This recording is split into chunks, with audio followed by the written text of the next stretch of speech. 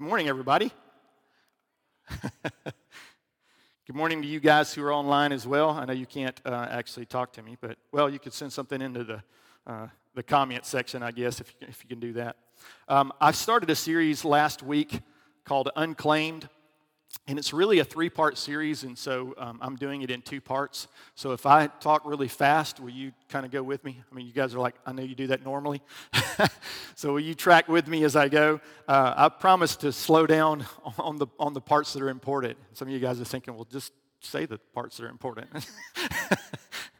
I have a running commentary in my head. I don't know if you do that when you're doing public speaking. We talked about last week, there's a fascinating story in the New York Times in 2015. It's the last year that they actually had statistics for this. But it turns out that there's $4.5 billion in unclaimed assets just sitting there in government, state, coffers. That's just where they are. There's millions and millions and millions of dollars of unclaimed value of unclaimed property that also sit in there. Things that have been given in wills that were never received. I mean, lottery where they couldn't find. Can you imagine someone playing the lottery and then not being able to be found? But that happens way more often than you would be imagined. So there's so much unclaimed value out there. It's just amazing to think about how much is there and maybe there's something that you can go online and check out. Just be careful. There are also a lot of scams, so you can get caught up in that. But all you have to do to get this unclaimed value of whether it's property or whether it's money is to prove who you are, number one, and then secondly, how you're related to the person or to the entity that gave it. That's all you have to do. If you can prove those two things, then you get what was sitting in their coffer as it comes to you. So there's this interesting scripture in Joshua. This is Joshua 18:2. I read this last week, kind of as an introduction. It says, there remained among the children of Israel 7 tribes which had not yet received their inheritance. And so we know the story most of us know the story of Israel. They'd crossed the Jordan and they were going into the land that God had promised them. But many of the tribes, because they were not co-laboring with the Lord, they were not marching, they were not going where they needed to go, never actually received the inheritance. Some of them because they were afraid, lacked faith. Some of them because they felt like the obstacles that were in their way were too great. Some of them thought that it wasn't possible to receive everything that God actually had promised them. So they actually never received the inheritance that was due them. And many Christians have the same experience. We've been given God's word. We've been given these precious promises that we know are true. We've seen God come through in previous times. God's given us His Holy Spirit to walk with us, to speak with us, to guide us, to speak to our direction. And He's given us a plan for our life. Most of us, especially in this church, we've heard prophetic words and indications of what God is after in us, our purpose, our destiny. But here's the thing, as we kind of finish out this series, if you're going to walk in everything that God has offered you, all the claims that God has put out there, all the inheritance that He's made available, there's 3 things you need to do. One, you have to discover the giver. We talked about that last week. That's who's giving it to you. Who's the person? What's he like? Is he trustworthy? Can you trust? One, is he able? Does he actually have an inheritance? Is he able to give it? Secondly, you'll need to discover the inheritance. What is it actually? Is it valuable enough? Is it worth enough for you to pursue it and go after it? So you figured out what you're going to get out of this. And then lastly, you're going to need to discover the method of inheritance. What is it like the unclaimed, the unclaimed assets are out there for the government? There's certain things that you have to do. There's some forms that you have to fill out. There's some identity that you have to show. There's some paperwork that you have to do. So there's a method of the inheritance, or how do you get it? And so again, last week we talked about how to know the person who's actually giving you the inheritance. So we talked about the fact that He actually has revealed Himself to us, that He's made Himself available. He's shown us whether He's worthy, whether He has the ability. So we talked about that. Gave a little bit of information about His attributes, what makes Him able to give you an inheritance. So we talked about the fact that He's sovereign. That means He's the boss. He has the right to do what He wants with what He's created. That God is omnipotent. That means He's all-powerful, and it means He has the ability to do what He wants, and He has the power to give you an inheritance, so you can do that. God is omniscient. It means He's all-knowing, which means He has the wisdom to give you what's best for you. There's some scriptures we're going to get into about that where Jesus talks about it. And then God is holy. There's more, but God is holy. This means that He is holy and completely different than us. God is separate from all other things, and he is 100% pure in everything that he does. He is perfectly righteous. And so why is that important? It means his intentions towards us are pure. Can you imagine an all-powerful, omniscient, all-knowing God whose intentions towards you were not kind and good? There's been a lot lately. Used to the superhero movies were all positive. They were kind of a little bit campy, but they were still all positive. The superhero may have done some bad things, but his heart was never to do that. It was an accident. It wasn't his intention. Or he was fighting a bad guy and he destroyed a lot of things. But nowadays there are TV shows and actually movies. There's actually a horror movie about a Superman-like child that's born who turns out to be bad, and his whole desire is to come and conquer the earth. And so anyway, don't watch it. I looked when I was doing some of the research. I watched a little bit of it. I'm like, I have to go pray. I mean, it's really scary. But that's the thought. I mean, can you imagine a God who has all these attributes, and yet he's not good, and he's not kind? And so thankfully God is good, and his heart is to give you an inheritance. That's part of the process. We understand the redemption process of Jesus coming to the cross, and people wonder about that story, and it's because God is good, and he longs to give us an inheritance. He longs to draw us in as sons and daughters and give us an inheritance. So he's perfectly righteous. He's pure, which means you can trust him in what he does and what he says. So to receive an inheritance, you have to know the giver. But what is it that we're actually receiving? What are you actually getting? So we want to discover the inheritance. What is it that God is actually making available to us? What's our inheritance in Christ? And the Bible's full of references to this. I'm just going to give you three. One's found in Ephesians 1:11. It says, "Furthermore, because we are united with Christ, we have received an inheritance from God, for he chose us in advance, and he makes everything work out according to his plan." Isn't that good news? Not only does he have an inheritance for you, but if we are paying attention, he will guide you into the inheritance that he has for you. 1 Peter 1:4 says, "And we have a priceless inheritance." A priceless. So you wonder about the value of your inheritance. You can't estimate it. It's a priceless inheritance, an inheritance that is kept in heaven for you, pure and undefiled, beyond the reach of change and decay. And Colossians 1:12 says, "Giving thanks to the Father who has qualified us to be partakers of the inheritance of the saints in the light." This is a beautiful picture of grace, and we're going to get into this in the coming months, about how God has qualified us to receive the inheritance. If you're trying to find a way to be deserving of the inheritance, right? You see this all the time, that someone has done something that they ought not have done, and the Father cuts them out of the will, right? And so the good news is that that's never God's intention, to cut you out of the will. Now, here's the thing. Practically speaking, you can do some things or not do some things that keep you from walking in the fullness of the inheritance. And that's really what we're trying to talk about here. What are the things that are getting in the way of us receiving everything that God had intended for us? Because his intention is pure, he's able, it's available to us. The Bible said he's kept it in heaven, pure, it's undefiled, nothing can get to it, it's ready and it's available. So how come we're not seeing as much of it as we really should? It turns out that our inheritance is twofold when it comes to what we're receiving. One is an eternal inheritance. This is something we kind of get. We just made the reference about heaven. And the fact that God has saved us into eternity, he's rescued us, we get eternal life. We get to live with him forever in heaven. And I see a lot of stuff online where people make fun of this. They're like, we're just gonna sit on clouds like little baby angels, and we're just, they make fun of what it's like to be in heaven with God. But that's mainly because they don't know what God's like. Right? And they don't know what heaven's like, and they don't know the intention of God in that. But God has saved us from our sin. What kept us from coming into the inheritance, what kept us from having God and everything that he's provided for us, he made the way when we could not. We know this story. He took our sin, and what Jesus did on the cross, he took our sin and he paid the entire penalty for it so we could come before him as if we have never sinned. It's a beautiful redemption story, and we know that. 1 John 5:11 really captures it probably as well as any other scripture. Verse 11 says, "And this is the testimony. God has given us eternal life, and this life is in his Son." It's connected. We're going to get to that in just a second, but it's connected in relationship. Your inheritance is through relationship. And just the nature of the word inheritance, we kind of see that it's through relationship. He goes on, verse 12 says, "Whoever has the Son has life. Whoever does not have the Son of God does not have life. It really just doesn't get any simpler than that, right? Acts 4:12, there's salvation in no other name than Jesus Christ. And so I've had numerous conversations over the years with people who say, well, it's not fair that God would do that. Remember we talked about originally that God's sovereign. You don't get to say to the Creator, I'm mad with the way you've created me. You don't get to say, you can. Good luck with that, right? We don't get to say that. And so the whole thing is you can decide whether you like that or not. That's up to you.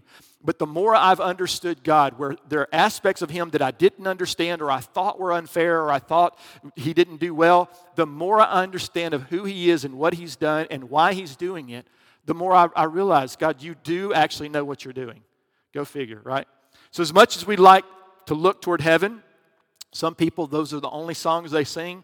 They're, have the escapist mentality. Lord, I've got an inheritance in heaven. It sucks here, especially in COVID 2020, right? And I'm ready to get out of here. I'm ready to leave this place. I'm tired of the pain and the heartache and the brokenness and, and the wars and people doing this and doing that. I just want to escape.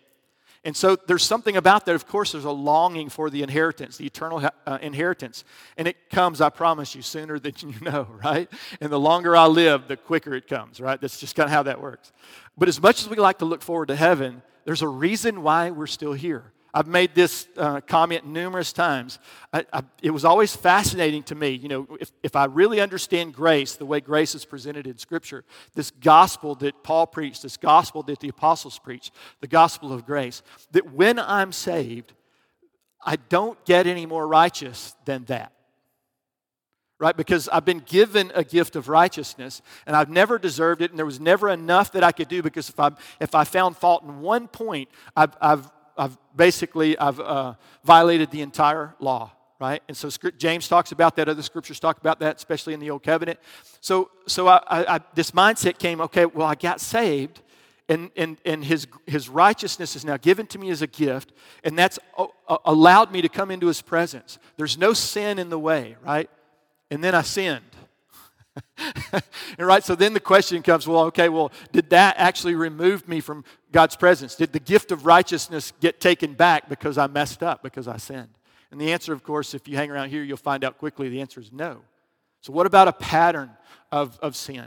And so maybe you and I can argue about whether a person ever actually had an encounter with God, or they just said words and never had an intent of their heart. We can have that conversation all day long. But at the end of the day, if you become a son, you can't become an unson, right? So even if the father decides to cut you off, your natural father decides to cut you off, it's not like you don't look like him, right? It's not like you don't have his DNA. So maybe in this natural world, he removes his inheritance from you, but the king will not do that, especially the eternal inheritance. But there's a temporal inheritance as well. There's an eternal one that's awaiting us in heaven. Of course, we know that.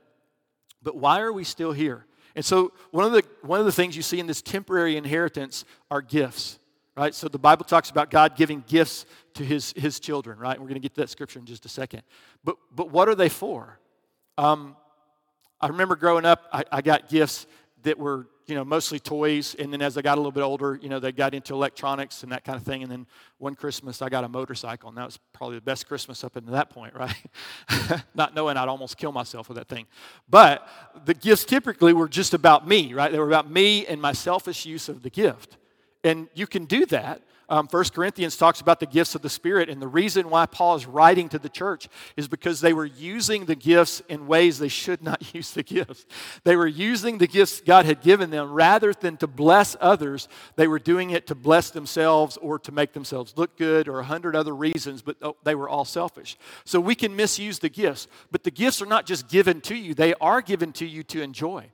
The gift of encouraging can also encourage you. The gift of teaching can also teach you. The gift of leading, you kind of get the picture. So the gift is available to you, and when it's working, it works for you. We talked about this when you notice a child has a strong gift of leadership, especially when they have siblings. If you put them in charge, they are a tyrant. That's the first thing they decide is, I have minions now. Like all my siblings become minions, right? They never think about how do I bless these people that have been put under my charge. It's not really the first thing that comes to mind, right? So the gifts can be misused, but ideally they were designed not just for you, but they were designed to serve other people. And so, you see this, God's design is that we are in connection with others, in relationship with others. And part of your inheritance is made available through the gift that God has given me to help you discover that many times. And so again, it's very interconnected. The manifestation gifts, words of wisdom and knowledge, faith, gifts of healing, miraculous gift of miracles, speaking in tongues. That's not a real popular one. But I'm telling you, if you understand Scripture and some of these gifts that are made available, when you really begin to understand what they do, I remember the first time I heard a message in tongues, it freaked me out. I didn't know what to do with it. In all honesty, the very first time, I just thought it was Spanish because I was from Alabama back in, I grew up in the 80s. So anything foreign was Spanish. That's just how it was before the internet, right?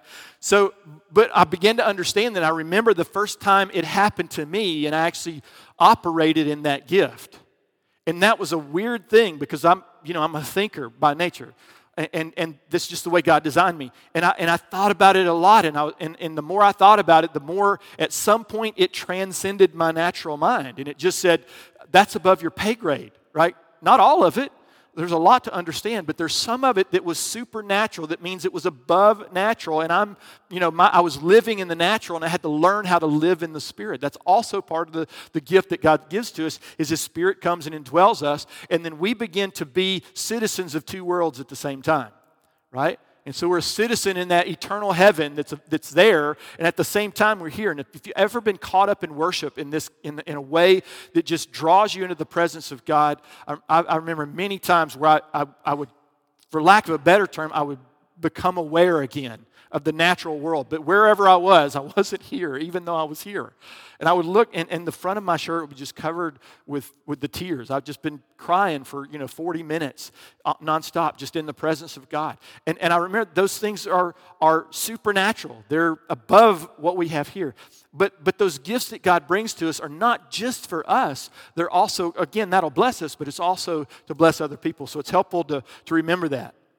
There's an interesting scripture in 1 Corinthians 13:8 that says, love never fails, right? That's an eternal thing. We get it.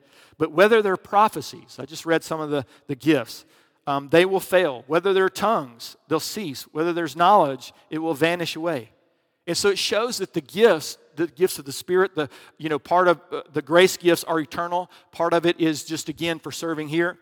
But it just shows that those things are temporary, because you're not going to need the gift of prophecy when you're standing before the one who is prophesied about and you're in His presence, right? You're not going to need the gifts of healing, right, when you're perfectly whole in an eternal body. So that's hard for us to wrap our head around. But the gifts are, again, temporary. So that means you've got to make use of them while we're here.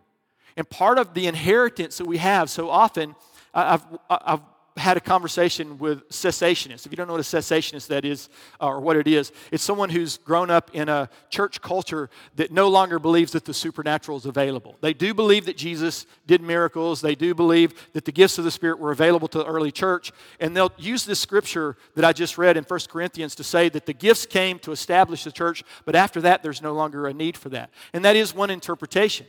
I've come to believe that that's not the correct interpretation, because I have walked in these gifts and I've seen them for the last 30 years. They've been amazing. For me, it's a really compelling challenge to that interpretation of the Scripture. But what's been amazing is when we walked in these gifts and the power of God comes through and He works in these gifts, it's so often, again, when I pray for someone and they've been healed, when I give a word of prophecy or a word of knowledge and that person recognizes that God has been in their life the whole time, that He's been, as we put it, He's been reading their mail. Like they'll say that to you, you read my mail. What they're saying is God knows everything, and that omniscience, there's a piece of it that comes into me as a gift, right? This is part of the inheritance that God gives me. But let me tell you what happens when I share that with someone and they come alive in their faith. They realize God knows me. He knows my struggle. He's heard my prayer. He's come to rescue me. There's a worshipful attitude and a joy that begins to come over their face. And when I see that, it does the same thing to me. Isn't that amazing? So part of the inheritance, when I seek the gifts, and the Bible says to seek the gifts, to go after these things that are part of God's inheritance in our life. Why? Because, first of all, I can bless you. I can bless my brother and my sister, right? I can help you discover more of who you are in God. I can help you walk in your inheritance by walking in my own. Like I said, they're interconnected. Our inheritance is to be the image of God on earth as it is in heaven. It's a big part of this to demonstrate God's kingdom, to demonstrate the family business. God has a kingdom. He is a king. Jesus, the scripture speaks to this, the royalty of who he is, right? Sits on a throne in heaven. And then you and I sit right next to him, is what scripture says. Right? And what does that mean? And the other parts of Scripture talks about us being seated in heavenly places. Again, that dual citizenship, living here on earth and living in heaven at the same time. Our inheritance is designed literally to bring heaven to earth, and we're going to get to that in just a moment in a scripture and a prayer that Jesus talked about. But it's interesting how the prodigal, just to come back to the prodigal son, it's interesting how the prodigal took the inheritance that his father had given him, right? And he went out and he spent it on riotous living. The translation is he spent it on himself, right? He got money and he just blew it. He blew it to get friends that weren't really his friends. And then he ends up in the place where he has nothing and he realizes his father has everything. And Scripture talks about, you know the story, he comes back to him, but he comes back with a servant mentality. And that's part of what God wants to break us free from. Part of our inheritance is to really understand what grace means. That we don't come back as servants, but we come back as sons with a full inheritance. He has qualified us to walk in the inheritance he's given us. But the older son had everything, right, but would never use it. And so I've talked about this before, how the older son was given more inheritance because it was his responsibility to take care of the brother and the sister and the siblings. And so that's the picture we get. If we're not careful, we can not even be aware of the gifts, or we can never pursue the gifts. And so we used to say it like this, the grace of God is like faucets. The grace of God in the grace gift, the faucet pours out teaching and administration and leadership and all those grace gifts. The manifestation gifts we just mentioned is another faucet. And then the fivefold ministry gifts are another faucet. And God's pouring out his grace. That's part of our inheritance to receive, and he's pouring it out. And so very often, some people don't even know there are different faucets. And some people see them, and because they don't understand or they had a bad experience, they turn the faucet off. And I just want to encourage you, man, open the faucets up, and as they used to say in the radio, break the knob off, right? So it's all got everything that God has for you is always coming to you. But that prodigal, the older son, he didn't waste his inheritance, he hoarded it. Right? And you can do that. You can take what God's given you and you can never use it to bless others. Will it bless you? Absolutely it will. But it'll bless you more if you use the inheritance you've given to rescue your brothers and sisters and to bring them into their inheritance. So our inheritance is to be the image of God, to be blessed, empowered, to prosper. God's intention, you always hear about the prosperity gospel, and the reason why the prosperity gospel is so wrong is because it always ends with using it for yourself and nothing else. But if you understand the inheritance, why would you think God would withhold any good thing to reach humanity? Right? I always wonder about people and again, I've been challenged there as well, that God, your intention is to do this, and you own the cattle on 1,000 hills, so why am I worrying about money? Now, don't get me wrong, I can be negligent, and we're going to get to that in a second, and not co-labor with God, and I have to be careful not to do that. But why would I think that he would withhold any good thing? First of all, just because he loves me, right? That would be plenty. But if he's giving the gifts not just as my inheritance, but to bless others and bring them into their inheritance, why would he withhold any good thing? And then also, why would he be miserly, right? Why would he be cheap with that? And so my expectation, if I'm going to get prophecy, let me get it big, right? We had an opportunity to go and sit with a modern day prophet. And I know that freaks some people out, but you're just going to have to get past it. So I know that gets abused a lot. I do, I get it. But it's still true whether you like it or not. And so we've sat under people who have abused that prophetic gift. And as a pastor, I've seen people try to manipulate. And I've had to adjust some people in congregations because they were doing that. That's part of the leadership gift God gave me, is to help them with their inheritance, right? But if those people rise to prominence without their brothers and sisters, what typically happens is they spend the gift on themselves. But what happens is if they rise with their brothers and sisters and there's perspective and there's humility and all that, and the answer is it gets really powerful if they're willing to pursue it and believe God for big things. And so I've sat across from people where prophetic people have told them their address. I've sat across people where they've told them what they do and what they worked, where they were born, all kinds of examples. And you find this throughout modern church history. Not just, seeing it in the Bible, but modern church history. Why? Because they believed that God not only was good, but that he wasn't cheap. And that he was able to do exceedingly and abundantly more, right? So I just want to challenge you to go after that. So here's the last thing we're talking about. How do you get this inheritance? We talked about who the one is who gives you the inheritance, what the inheritance actually is, and there's no way to cover all of that, especially trying to combine two messages into one service. It's just impossible. It would be impossible to do in a series. But we've talked enough about some of what the inheritance is available to you. Ultimately, our inheritance is the Lord himself. That's really the big, and everything that he is and he provides, of course. But how do you get it? And the answer I mentioned earlier was partly is through relationship with him. In a kingdom, my favor and inheritance are dependent on my relationship to the king. Right? In the old feudal system, if you were born in the house of the Lord, right, you had all of the inheritance. If you were born a peasant, you could work the land, but you could never own it. And that's a picture of the old covenant and the new covenant, obviously, where we become sons. And so it's helpful to understand that we have been designed to be in relationship with God. And because of that, through this relationship, we are co-heirs with Christ. We are heirs of God and co-heirs with Christ. We read this in Romans 8:17. If children, then heirs, heirs of God, and joint heirs with Christ. Right? There's a part there about your suffering. We can get into that if you'd like over coffee and what that actually means. But the point I'm trying to bring out of this scripture is that you are an heir of God and you're co-heirs with Christ. He's the older brother in the prodigal son. He's always been the older brother, but not the bad one. He's the one who took his inheritance and came to rescue his younger brothers. So there's another way, is understanding him. This one is part of what discipleship actually is. Jesus called us to make disciples. So, too often, as believers, we don't do that. We're busy trying to be a disciple, and that's a good thing because that's the other aspect of it. But part of being a disciple is learning how to make other disciples. Again, it's interconnected. So we have to get to know him. I talked about getting to know him earlier and knowing who the giver is through the Word of God. He has revealed himself through his Spirit. He will speak mysteries to you, the Bible talks about. He'll speak intimate things to you as you build relationship with him. But when you're reading the Word of God, context is king. There's a scripture in 2 Timothy 2:15. This is one of the things that get more people in trouble, especially in the days of social media with Facebook theology. I did a whole series on Facebook theology, these little excerpts of scripture that are completely out of context, right?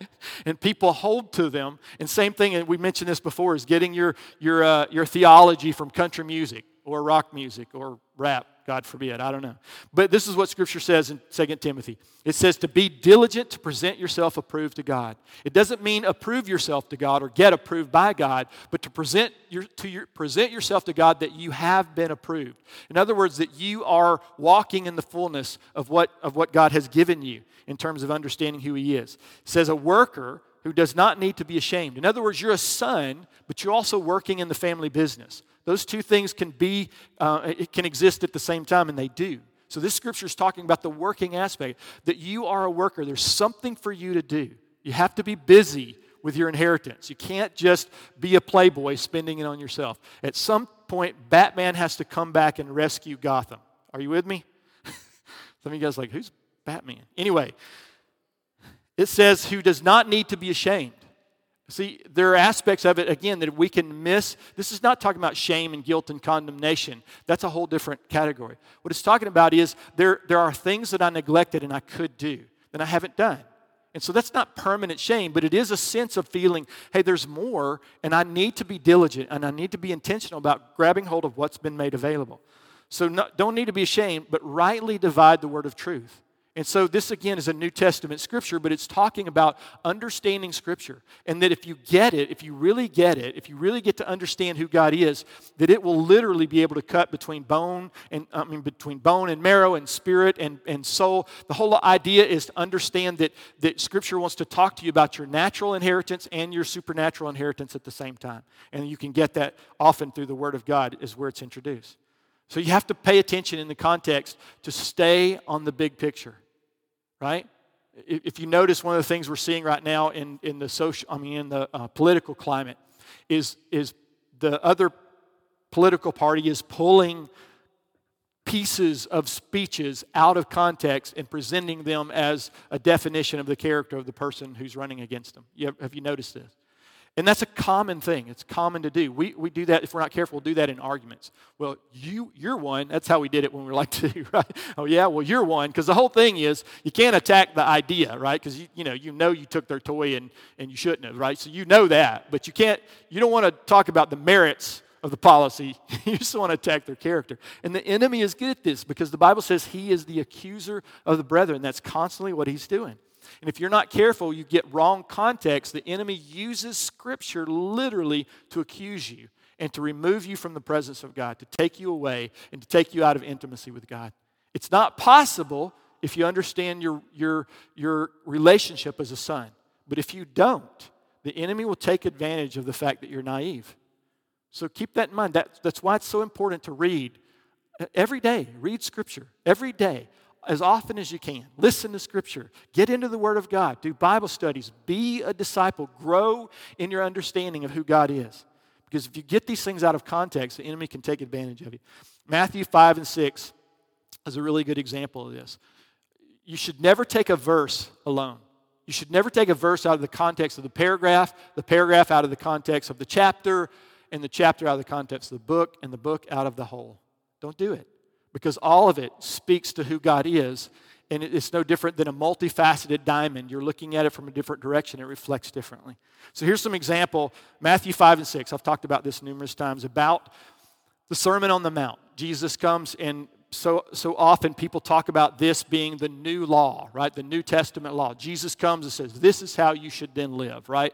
If you want to know what it means to be a Christian, read the Sermon on the Mount, read, Matthew 5 and 6, and it starts out with this beautiful passage called the Beatitudes, right? The blessings. And we read this and we're like, yeah. And so what's happening, if you understand the context, Jesus is talking about the kingdom, right?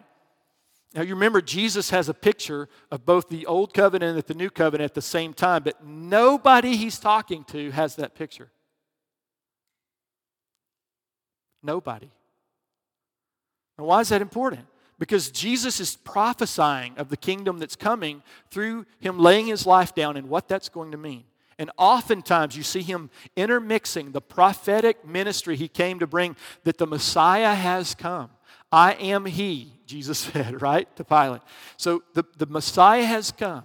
God has come to earth, and what he's about to do, we know the story. We have this incredible blessing of having seen the other part of the covenant, right? But nobody in his day had. Some people had seen it prophetically. David had done that. You see some of the Psalms. David actually prophesies of the new covenant. He goes in, he sits down in the temple in places he shouldn't be, let alone sit. Right? He should be standing, and yet he does, because there's something he understood of the new covenant. But here's my point: if you read this passage and you read it and you do what most people do, and they say, if Jesus said it, that settles it. Right? That's true. But out of context, it's going to get you in a lot of trouble. Let me just give you an example. Again, go back and read this passage. The passage from 5 all the way through chapter 6. It starts getting into the Lord's Prayer, which is really the disciples' prayer. They said, teach us how to pray, and so he does. But still, some of that Lord's Prayer, and I know some people don't like to hear this, is founded in the Old Covenant.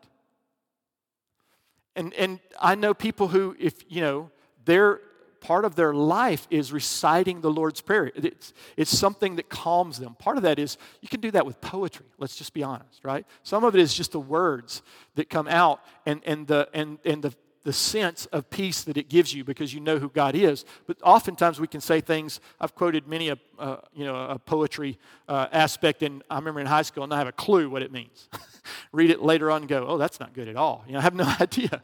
So here's Matthew 5:17, because this is where the context changes in this passage. Remember, he's talking about the Beatitudes, the blessings of the kingdom. And he gets to this and he says, do not think that I came to destroy the law or the prophets. I didn't come to destroy, but to fulfill. So that alone is a powerful passage about what the Messiah came to do, right? Not to take away the law. The law's never been removed. The law's good. That's what Scripture says. And we're going to talk about that in the future as we get more and more into understanding grace and what that means, especially when it becomes missional and how we reach out to people. But he said, I didn't come to destroy the law. So he literally changes the subject. And then from here on out, he's talking to people who are under the law about the law. It goes on. This is what some of these scriptures say. And you can see how you can get confused. Verse 20, I say to you that unless your righteousness exceeds the righteousness of the scribes and Pharisees, you will by no means enter the kingdom of heaven. Everybody knew the Pharisees, the scribes and the Pharisees were the most, not holy, but they were the most righteous, at least on the outside, people they would literally tithe their spices when they would cook, right? Yeah, legalistic, but that's what they would do. So just what Jesus said, unless you exceed that, you don't get to enter the kingdom of heaven. He goes on, verse 22, I say to you that whoever is angry with his brother without cause shall be in danger of the judgment.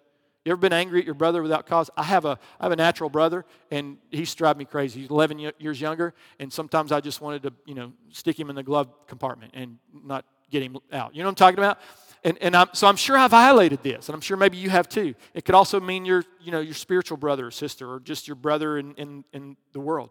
Verse 29, if your right eye causes you to sin, pluck it out and cast it from you. Right?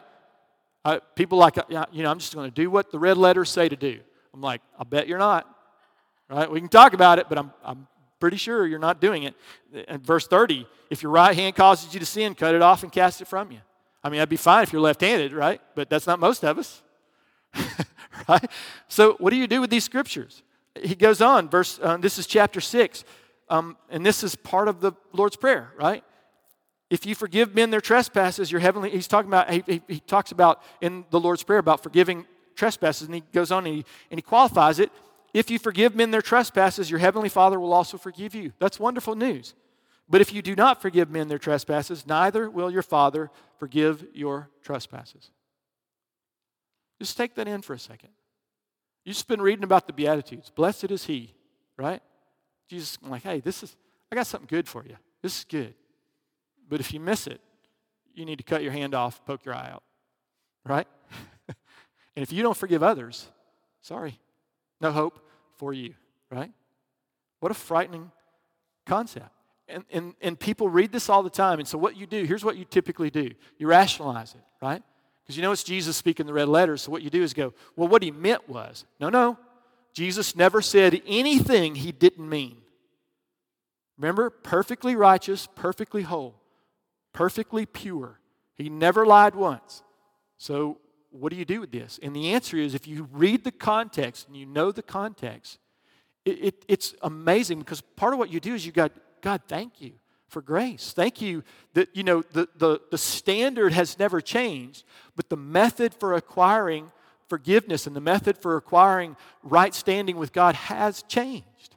And if you understand that when you read the scripture, it causes something inside of you to praise God and to honor him and to ascribe to him glory, because you look and go, wow, that was impossible, God. And if you read scripture later on in context as the whole, you read that the law was given, right, as a schoolmaster to lead you to Christ. Why? The whole thing was, I want to give you 12 years of education. Try to do everything right, and let's see how that works out for you.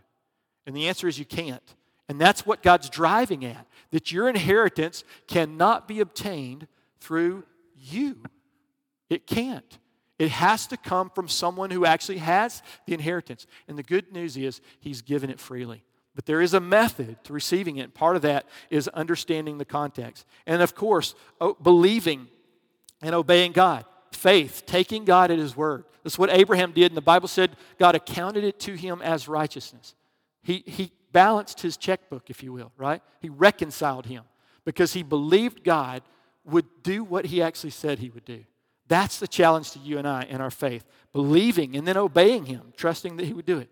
Co-laboring. We talked about this. Luke 11:28 says, he replied, blessed rather are those who hear the word of God and obey it. There's a blessing that comes in obedience, right? Hebrews 12:8. And this one was, I remember reading this, and I first read it in the King James, and it had a bad word in it. If you grew up in the South, you can't use this word. But Hebrews 12:8 said, if you are not disciplined, and everyone undergoes discipline, then you are not legitimate. And the King James was brutal when I read that. I'm like, you can't say that word, right? Because I grew up in the South. We couldn't even say toilet. You had to say bathroom, right? I mean, that's just the way I grew up. And I remember reading that, the B word, and all the, the shame and degradation and the disjointedness, the separation of someone who was fathered but could never receive an inheritance. And this is what he's talking about. He meant for this to jar you, right? He says, if you're not disciplined, and everyone undergoes discipline. He's talking about receiving correction from God, receiving adjustment, being teachable, really is what Scripture talks about in the New Covenant. If you're not disciplined and everyone undergoes discipline, then you are not legitimate, not true sons and daughters at all, and therefore you cannot walk in your inheritance. You hear that? So few people are walking and growing. Because again, all of us are missing it to some degree. Can we just be honest about that? I don't think any of us got 100% yet. But so many of us are missing so much. Here's a good example. The season we're in right now is building up to the election. Of course, right before that, people are so concerned about what's going to happen. Now, don't get me wrong, you should be. Right? Because this matters. The election matters. It changes often things in your own life, and it makes it more difficult to be a Christian or less difficult to be a believer, right? So it really matters what it can do to the unborn, and the list goes on, the disenfranchised, all that, right? To your natural inheritance, all kinds of things affect it. So pray, go after this, lean in, because God has an intention in all this, and you vote hopefully according to the kingdom principles. And we can talk about what that looks like if you want to grab a coffee. But there's a tension. There has to be a tension in both what God has done for me and what God requires of me. See, there's a co-laboring aspect of it. And there's so much of what God has offered to me that He's offered to me as a son, but I have to pursue that. And if I refuse to do that, then so much of what God has offered me in this world, I won't see until the next. And again, much of what we've been offered in this world won't exist there. Right? It just won't. Think about marriage. One of the scriptures that freaked me out the most when I read it was Jesus said, because they tried to trick Jesus about a brother who died, and his brothers, part of their culture was to marry so that there would be inheritance, descendants, right? And Jesus said, you err because you don't know the scripture. You don't understand God. You don't know what is available. And he makes this comment about, he says, in heaven we're going to be like the angels, neither married or given in marriage. And I was like, what? Because I got married at 19, right? Karen and I dated since the 3rd grade, so we had a long relationship. But I got married at 19, and happily so. And I can't imagine a life without her. But and not that she won't be in heaven. Honey, you're fine.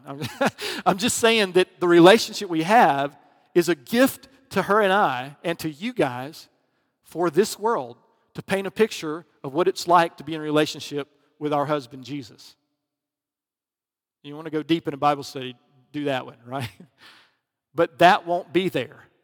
And so if I don't take advantage of this, if I don't learn what it means to be married, if I don't fashion my marriage to the values and to the design that Scripture has given me, not only will I miss this natural inheritance that's so amazing, but I'll miss a heavenly one until I get there and go, oh. But if I miss it, then part of that is I can't use that to bless others. See how that works? It's again, how fascinating how it's interrelational. But the tension has to be on both what God does for me and what God requires of me. There is always a tension in the two. It's never just about you, but it is about you receiving. Part of faith is an actionable belief. It's not an assent to knowledge. Hear me. The Bible says the devil believes in God. Right? So that's not what he's talking about when God's talking about believing in Him. He's talking about having faith, right? And anything that's not of faith is sin. That means anything that's not of faith is missing God's best intention. That's what it means. It's missing the mark. And so God's intention for us is this. So let me close with this. I was reading recently in Ruth, kind of the daily reading thing that just goes through passages. And sometimes I cheat and I read ahead because the story's so fascinating. I'm like, I want to find out what happens. And I'm like, you've read this story 1,000 times. You know exactly what happens. But I'm like, I want to do it now. Anyway, I was reading this, and the story of Boaz and Ruth is just fascinating. This picture of the kinsman redeemer. Anyway, it's a whole series all its own. But she finds herself in the field, and the culture God had set up in the law, the culture, was that they would not harvest the corners of the field, right? So when they would get to the corners of the fields, they would just kind of make a big curve, and they would leave all the corners there.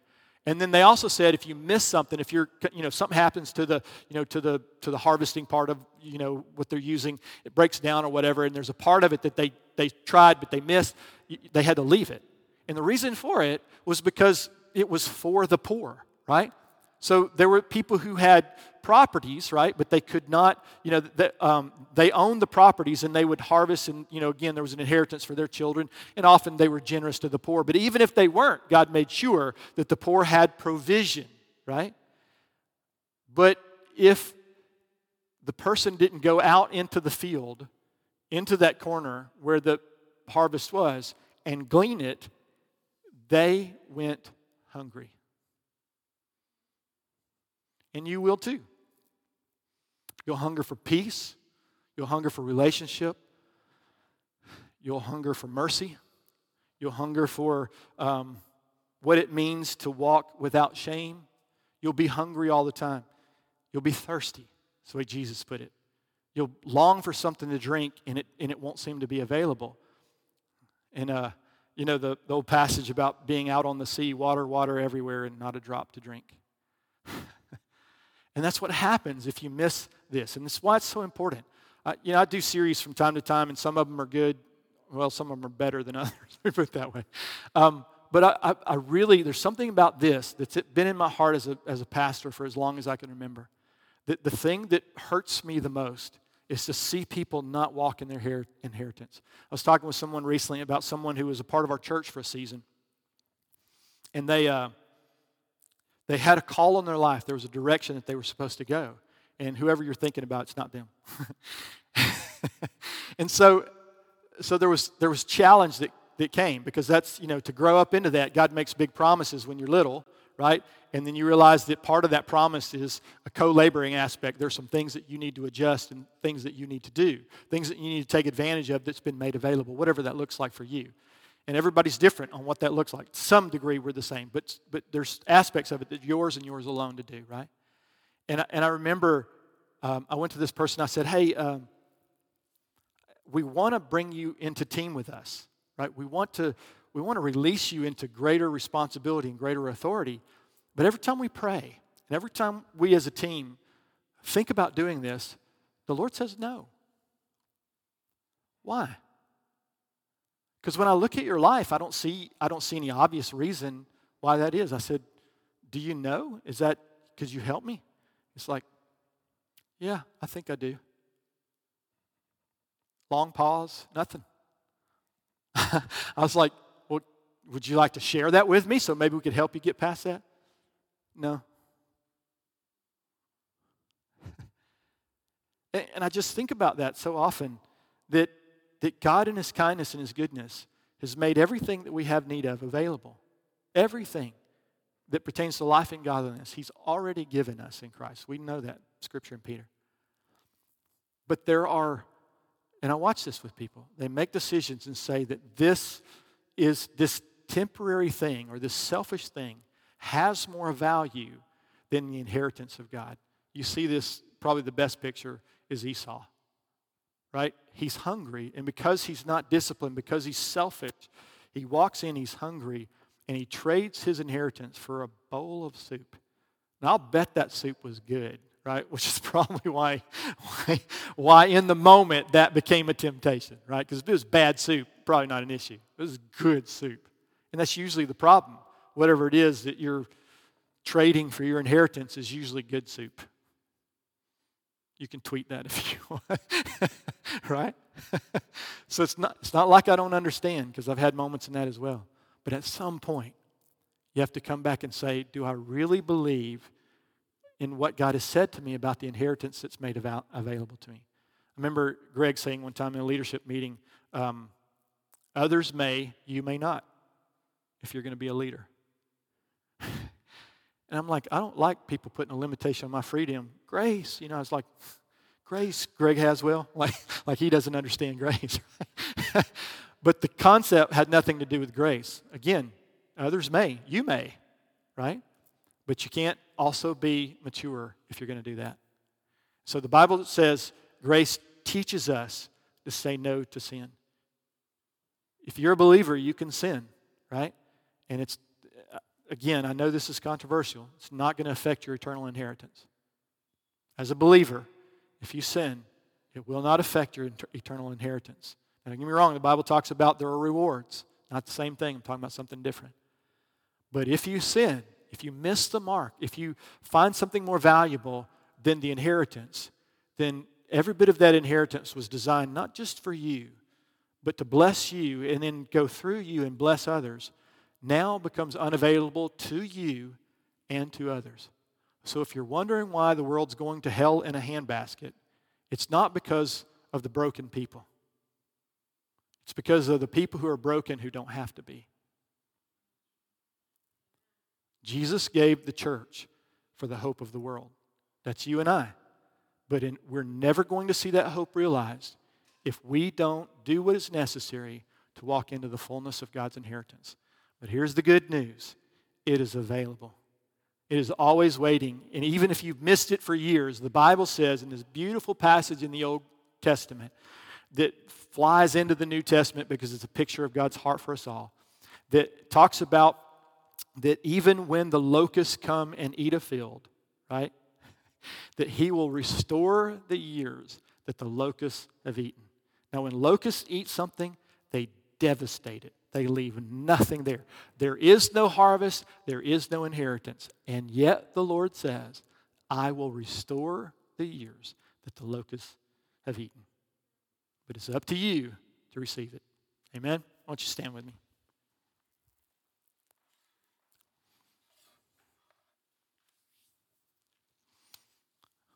I want to finish and pray over this scripture. It's John 1:10. This was the disciple that Jesus loved. That's what the disciple said. He said, He was in the world, and the world was made through Him, and the world did not know Him. He came to His own, and His own did not receive Him. But as many as received Him, to them He gave the right to become children of God. So Jesus, we say thank you. Because of what you did, Lord, you have given us the right to become children of God, and therefore, Lord, to be qualified for an incredible inheritance. Lord, would you teach us who you are so that we can trust that you have an inheritance and that you're good and you want to give it? Lord, will you help us understand what is made available to us, what our inheritance is? And lastly, Lord, would you just help us to do what is necessary to co-labor, to be co-heirs, to do the part to receive what has been freely given. Lord, help us to see the value and to, Lord, make the choice to walk in it, not just for ourselves, Lord, but that the world would be blessed through the inheritance you've given me. In Jesus' name we pray. Amen. Thank you. If you guys would like prayer, just hang out in your seat as everybody else is leaving. One of our leaders will check with you and see if you want prayer.